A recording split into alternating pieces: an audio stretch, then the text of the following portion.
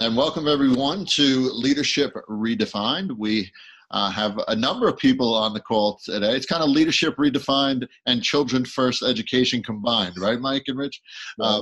So we have actually two, I guess, former students of St. John's and now both doctors that did some really interesting research on Finland schools and actually compared it to what we do here in the States, in New York in particular, correct? I'll let you guys talk about it. We have Dr. Kimberly Liccardo and Dr. Jackie Amarato. Welcome. Well, thank you very much. We also have Dr. Richard Bernardo. How are you? Hi, good to see you. And we have Dr. Michael Hines as a guest. Hopefully he'll become a permanent, host with us, but, guest, at least for now, person for this show. Welcome, Mike. Thank you. Hi, everybody. So I guess, Kim, if you want to start, just talk about what you did for your dissertation and sort of maybe a quick summary, if you could, of what you found. And then, Jackie, you as well. If it overlaps at all, I know you guys have worked a lot together. If it overlaps at all, you guys can kind of jump in and discuss as needed. Okay. Jackie and I had the opportunity to study the Finland schools back in 2015 in the fall. We kind of had two different lenses we were looking for, and we had an opportunity to visit students in schools at the starting in grade 1 up until 12th grade, as well as the university level. My studies were centered on the teacher aspect of how teachers are prepared in Finland and how they are prepared to become teachers in the country. So we did a lot of interviews and different classroom observations and things like that. And one of the glaring things that I saw that was a difference between here and New York State, Finland and New York State, was just the process in which the candidates were applying for the positions of being in the university level to become teachers, and the processes they had to go through in order to really be part of the teacher preparation programs. And it involved things like interview processes and group dynamics, and really taking a look at the candidates and how they work with other people, as well as much research-based stuff and articles that they really had to read based on pedagogy and really preparing themselves to be researchers in the field. And so what I did was I kind of started where Kim left off and took a look at what educators needed to perform in reform, so in change and implementing change and seeing change through to success. And I took 3 countries based on the PISA scores, the top 3 performing countries, and those at that time were Finland, Singapore, and Ontario, Canada. And we looked at then what those people did, those educational leaders did in their training and background, what they had in their wheelhouse in order to put in change. And it was interesting for me because Kim was instrumental in letting me know what the teachers did in their schooling and education. And obviously those teachers then moved on to the educational leadership roles. So it was really important to have a very solid understanding of how they were prepared as teachers before they became leaders. Excellent. So, and you guys both went to Finland, correct? Correct. We had the opportunity to go to Finland for about a week. We stayed in Helsinki, the capital of Finland, and went to surrounding districts around the capital and in the capital. And then we met with several professors at the University of Helsinki, which is one of their main teaching colleges. All right. So the first question we have, and we usually ask guests to define innovative leadership in the educational space. And what I'd love for you guys to do, and I'm not throwing a curveball, I think you'll be able to answer this. If you can't, that's okay. Define innovative leadership sort of in Finland, or what you saw in Finland, sort of, and then versus here in the States. If you could juxtapose those or sort of differentiate those pieces. And Mike and Rich, jump in and ask questions off of that, or new questions as well. But that's what I think I'm interested in hearing to start anyway. Okay, I'll start, Kim.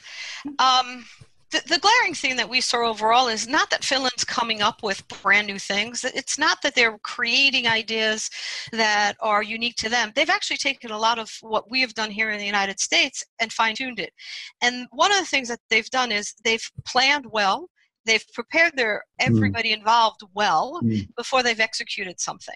So if we take even cooperative learning, that's huge in Finland. Every place we saw it was the cooperative learning scenario, learning how to work with others, those that are superior at a particular task and those that, let's say, are inferior, and learning how to collaborate. That we invented that. The United States started with cooperative learning. So for me, it was seeing that idea from beginning to end, well implemented, well executed, reevaluated, and then redirected, and starting all over again in the cycle. Could I put words in your mouth, Jackie? Yes, you can. Did they future it? Yeah, so, we're going to get to that, but futuring is huge. The whole concept of learning how to change and what change looks like at every level is embedded in not only their undergraduate or their teacher certification, but as well deeply rooted in their leadership skills. And I think one thing that they did a really great job in is anytime they had any kind of changes in regards to curriculum, it was a 2-year process. It involved interviewing parents, interviewing students, interviewing community members, and really properly rolling out any kind of change that is occurring within the country in regards to curriculum. Also, always going back to the whole child approach, regardless of the situation or the scenario. I remember very clearly this one elementary principal was wearing sneakers one of the first days we got there. And I said to her, with all due respect, being a principal here in this country, is that acceptable? And she looked at me and said, I work with children. What else would I be wearing? And that was what it kept going back to. And it really, and she had ridden her bike to school 20 miles to get to school that day. But every single decision that they make goes back to how is this going to impact the child, including when they make curriculum changes at the national level. So my question is, Mike, I know you had something ready. so let's pretend you were able to go back to Finland, and this time you can go there for 2 weeks. What would you do? I don't want to say differently, but what would you do now, knowing what you know, and what would you look for? Jackie? Well, I would like to know how they rolled out their recent changes in their curriculum, where they're moving more to a standards-based type of situation. Finland habitually hasn't done assessments of grading along the way that we have. We did see a lot of that, but they've changed their curriculum to be more inclusive of project-based learning, and I'd like to see how we were there for the conversations for the setup. I'd like to see how that's been rolled out, and I'd also like to see the part that they've reflected, regrouped, and then kind of changed their path and see what caused that, those slight changes or deviations from their original plan, what caused that. Kim? From an equity standpoint, because we know equity in Finland, that's extremely important, right? From what I understand, if you go to school X, to school Y, school Z, from the most part, from what I gather, is that there's equity amongst the schools as far as resources and everything else. Is that fair to say? Did you notice that? We had many conversations with administrators while we were there, and one of the things that they kept going back to is they said, in the United States, you guys waste so much time waiting for CSE meetings and IST meetings in the process. They said immediately, as soon as we see a weakness in a child, we take care of it from day one. We don't wait. And that was, to me, like a huge difference in the way that even special education is rolled out, because they don't consider it special education. They consider that every child learns differently, and what's the best way they learn, and let's give them the tools. Wow. So is there any, I'm sorry, because I promised myself I wouldn't many questions. Mike is like a kid in a candy shop right now, So since you've been there, what have you brought back to your institutions and have moved forward, and how would you say it's worked out so far? I'm going to start because I have the duality of both being a department chairperson and also still being in the classroom. So I've moved to a minimalist mentality in my classroom. We have flexible seating. My walls are not decorated unless it's student-centered and students have created or students have requested it. I do not give as many quizzes, so to say. There's just big checkpoints where the student, it's more project-based learning where the students have different parts that they build up to it. I've also stepped away from being the leader of the classroom, and I allow the students to do it. Now, I also teach high school, so it's a little bit easier than, say, some of the younger grades. But it's completely changed the way that I view students learning. And what I constantly say to my students since I've been back, because we heard this when we were there, is when a student says, I can't do, I don't like it, I make them say, I can't do this yet, and here's what I need to practice.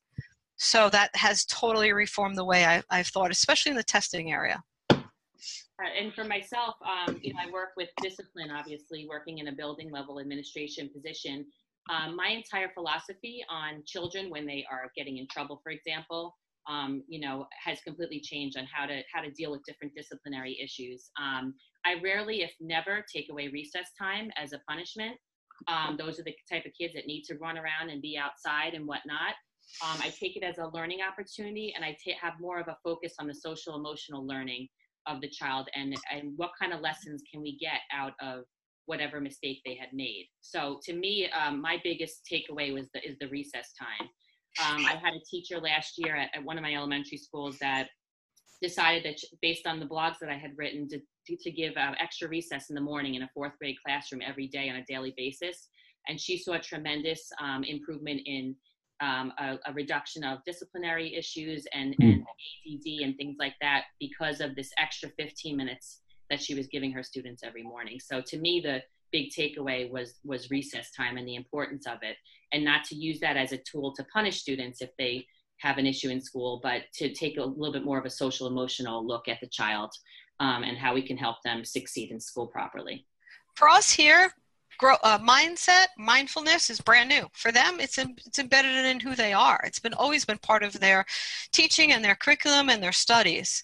So that is something that I definitely have brought over into the classroom. Kim and I were able to experience a teacher in a classroom in the middle of the class getting up and telling the kids to do yoga, learning how, and it wasn't a phys ed class. I think actually it was a foreign language class. Students learning how to breathe, learning how to center themselves. This is all embedded in their curriculum. Yeah. How was the teacher's lounge, by the way? Oh my gosh, amazing. Right? Unbelievable. I mean, just massage chairs and little coffee stations, and it reminds me of a university type offices with many books around and working areas. It was just great. And the focus there is on environment, and so there were no throwaway cups. There was a dishwasher.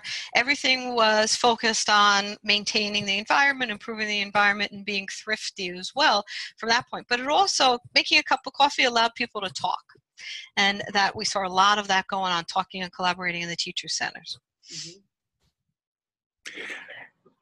How do you, I know that you know the answer to this better than I do, so I'm not sure where my question is going to finish, but here it comes. This wasn't the way it always was in Finland, if I recall correctly. They were running the same kind of hierarchical system for the most part that we have run and continue to run, unfortunately. And then something changed them. I don't know what that something is, and hopefully you can maybe fill that piece in. And somehow, to come back to your whole word of change and my word of innovation today, somehow, as you said before, they thought this through. Can you speak some more about how they pulled this whole 180 on what happened there and what happens there now and continues to evolve? Well, post-World War II, Finland needed to regroup, so to speak, and they had to move from a farming-type industry mainstay into developing for being able to sustain themselves. Finland is very close to Russia, very much influenced at points, very much influenced by the Soviet Union, and Finland definitely wanted to substantiate itself as its own place with its own economy and with its own identity. So part of the transformation was going from, similar to the Industrial Revolution here, but moving their population from that type of farming mentality to something that's going to be able to produce what the city, town, community, country wanted, in the sense of always being able to be part of the global market. And so they're always, even with Nikon, bringing Nikon. So there was always a close connection between what industry wanted and what the schools were teaching. And that's one thing Finland did great coming out in 1950, 60, 70, is they started to really have close contact with and communication with industry needed X, Y, and Z. And so that became part of the curriculum. And I remember a very important question we had asked at one of the schools, and it just was very apparent the connection between the community and the schools themselves. They actually did many surveys and said, when we have students that graduate from the university programs, what are they lacking in? And one of the things that they were lacking in was public speaking and the public speaking skills, because Finnish people tend to be a little shyer. So they took that and they developed curriculum around the fact that their students who are going to eventually be in the workplace need to be more well-versed in the area of public speaking and more comfortable with it. So there was always that constant connection between the home, the school, and the community. That's great. So I'm hearing, putting words in both of your mouths. So I'm hearing that it was a matter of national will to do this transformation. They're always looking to improve, and where are they lacking? What are the skills that they're lacking in as people, as individuals, and how can we improve as a society? So there's a true buy-in from the community in how to make things better for that country. And also, too, Finland is the size of maybe just smaller than New York State. So it's easier as a country than what we have to deal with here in the United States. So that has led to a lot of continuity in program, which has been very beneficial and has also moved the change process along quicker than maybe we have been able to do here. So we have thousands of colleges that are teacher colleges in Finland. It's less than 20. And of those 20, they're all affiliated with a school nearby that they send their teachers to for training. So that's, that alone puts them light years ahead of us by having the continuity of the understanding of what's important and an agreement on that, or at least consensus on it, as well as being able to train the teachers in a like manner. And then using those satellite schools, the K through 12 satellite schools that are there to teach teachers to teach while working closely with the university. It's phenomenal to see. And so if an innovative premise idea comes, drops out of the sky, they don't go whole hog. I'm asking. They don't go whole hog. They will have thought it through front to back. They would have futured for it, to use my words again, before it becomes my word again. I'm not sure I like this word. I think the law of the land. I know I don't like that phrase, but I'm going to use it for the moment. Well, I don't know if law of the land is the way to go, because I think they're given the freedom to be creative. And Kim, jump in if I get this part wrong. When we were there, we saw a dog walking through one of the high schools, and a black lab, I think it was, just roaming around. And so we actually went up to this foreign language class, and the dog came in the classroom with us and sat down. And the foreign language teacher was the one who brought the dog to school. And so, of course, we started finding out why and what she did. She said she did a ton of research to validate to her principal at the time why having a dog would help with the social and emotional feelings of several of the students, as long, of course, there was training and all that went with the dog. And she said it took her a couple of years, but she bombarded her building principal as well as above with information that was so compelling and research that was so well thought out and deep that there was no way they could say no to it. And then field tested, little here, little there, and expanded on it, got the students' reaction, parents' reaction, and it became an everyday mainstay part of the course. And actually, when we were sitting there, the dog come and goes. It goes in and out of different classrooms where the dog feels he needs to be. That's great. I'm sorry, Kim, go ahead. Sorry, even when we observed classes such as we were in a technology classroom as well as a home ec class, everything they do had purpose, and everything they did went back to the community. For example, we were in a home ec class and they were sewing gloves and scarves for the local orphanage. We went to a technology class and they were creating toys to give, again, back to the local orphanage. So everything had a purpose. It was skills that they were learning, life skills, and it was brought back to the community. Okay, so the plan for the dog was research-based. The teacher brought in the information. The plans that Kim said about the students in the classroom, they didn't start by making stuff. They started by going and visiting these two locations, the nursing home and the hospital, and asking, what are the needs here? What are you deficient on? What can we do? And then they did the research. They pulled together their data, and that's how they came about creating these items. So it's a very complete, comprehensive, project-based. Mm. And you mentioned before, one of our questions, and you've answered, some examples of innovation. You've answered a little bit of the sustainability. Earlier on, you mentioned the reflective piece, but how are they sure that this stuff is truly innovative, that it sort of sticks? And what are some of those maybe conditions that dictate, the innovation is effective, it's going to be around for a while? Like, what are some of the things that you saw there that can sort of ensure that? As far as from the educator's perspective or the results base? Well, I mean, how do if you take, for example, the dog that was allowed in the buildings and what they did for that process, how do they make sure that that's a truly innovative thing that's going to sort of stick? Like, what do they do to make sure? And like I said before, you mentioned the reflective piece a little bit, but what do they do to sort of make sure that these really unique and innovative ideas have staying power and sustain them? Yeah. And they're sustainable. Yeah, sustain them. So there's a check and balance part of it. The teacher with the dog had to report out to her supervisors, and then also had to continue with the research. A lot of hers in this particular scenario was anecdotal. The students said that they felt calmer when the dog was there. So in that scenario, that was her following up, giving her observations of it, and continuing the process and meeting ongoing with supervisors. In regards to leadership and the innovation of leadership, I think that the creation of leaders that can plan forward, and they're thinking about how to continuously adapt and change and set up where things aren't going to be met with so much controversy, whether it's on a public level, whether it's on a state level, whether it's on a community level, is also exceptionally powerful to their sustainability of different endeavors. Excellent.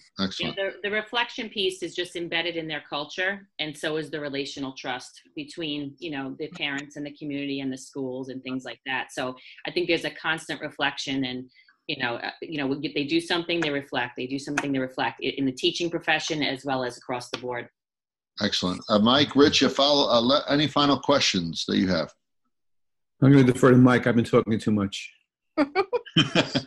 Mike, any last bit of questions? My last question has to do from 30,000 feet. So, with the finished ministry and as far as policy making and all that, did you glean any insight as far as what teachers or administrators thought about their, let's say, for lack of a better word, their Board of Regents or their U.S. Department of Education and the way they roll things out? Well, in comparison to ours, which they were somewhat up on, they are happy with what they have. I do think that the majority of teachers would always say they would like more money for certain things, but that wasn't a prevailing theme. They do like the ability to make it their own. So even though the Finland has rolled out changes in their curriculum, throughout their pre-work, the 2 to 3 years before the actual rollout, every community and every building had the opportunity to make it their own and make it work within their structure. And the teachers spoke about that they were very happy with that aspect of it. Yeah, there's a true sense of collaboration across the board in any kind of changes that occurred in any of the institutions there. I mean, so you didn't view or hear or perceive anything in regard to, oh, here comes another thing coming down the road, there's no support, You didn't hear any of that type of conversation like we do here in New York? Absolutely not. And we went there during a very difficult, the Common Core was a mess and there were situations going on. And we just had nothing but positive comments, because it really is truly a collaborative effort education. Like I said, they make changes to the curriculum, they interview the parents, they interview the kids, and it goes back to what's going to help us as a society and help us move forward. Yeah, just like we do here. Right. And when we were there, it was just the beginning of the Syrian refugee situation, and they were preparing to take in students from Syria. And that was some of the preparation that we got to talk to one of the principals about was, so what is this going to look like? And her main thing was, we're going to problem solve and we're going to figure it out. They strongly believe that they need to school the students in their first language as well. and right now they're dealing with approximately 44 different languages. But the whole thing of, well, this is, we're going to problem solve, we're going to vet this out, we're going to come to some understanding of what the needs are for everyone. And so when it's being said in here, in our context of this is being thrown at us, there's no support, the support problem is already embedded in the planning process. I don't believe they have Board of Educations over there either. No, they don't. No. But we talked about that, right? Yeah. All right. In terms of administrative, real fast, in terms of administrative leadership preparation, if you look at how New York State develops its lead and certifies its leaders, and there's a standard for problem solving and planning ahead and thorough collaboration premises.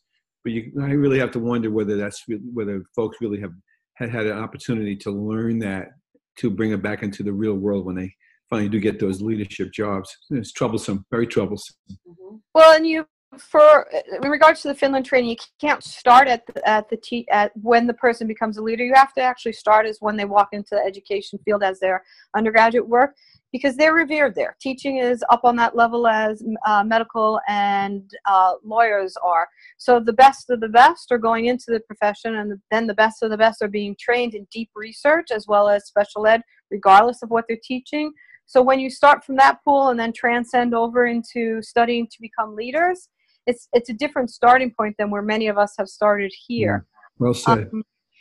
Additionally, and I don't know if we've brought this up, leaders can come and go. So what I mean by that is, if let's say you decide to become a principal for 5 years and you want to go back into the teaching, you can without any penalty. And that, I think, breathes some different perspective and life into it that we may or may not have here. It'd be interesting to parallel that between, that could be a good research topic.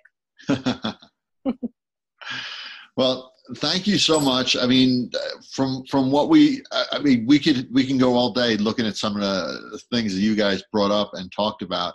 You could look at it from glass half full or half empty. Finland's roughly the size of New York State, so then why can't New York State or other states do it too, right? Mm-hmm. But you also spoke about a very, very much systematic, almost virus here in the States, that it has to be changed from undergraduate all the way on through to change within education and in schools.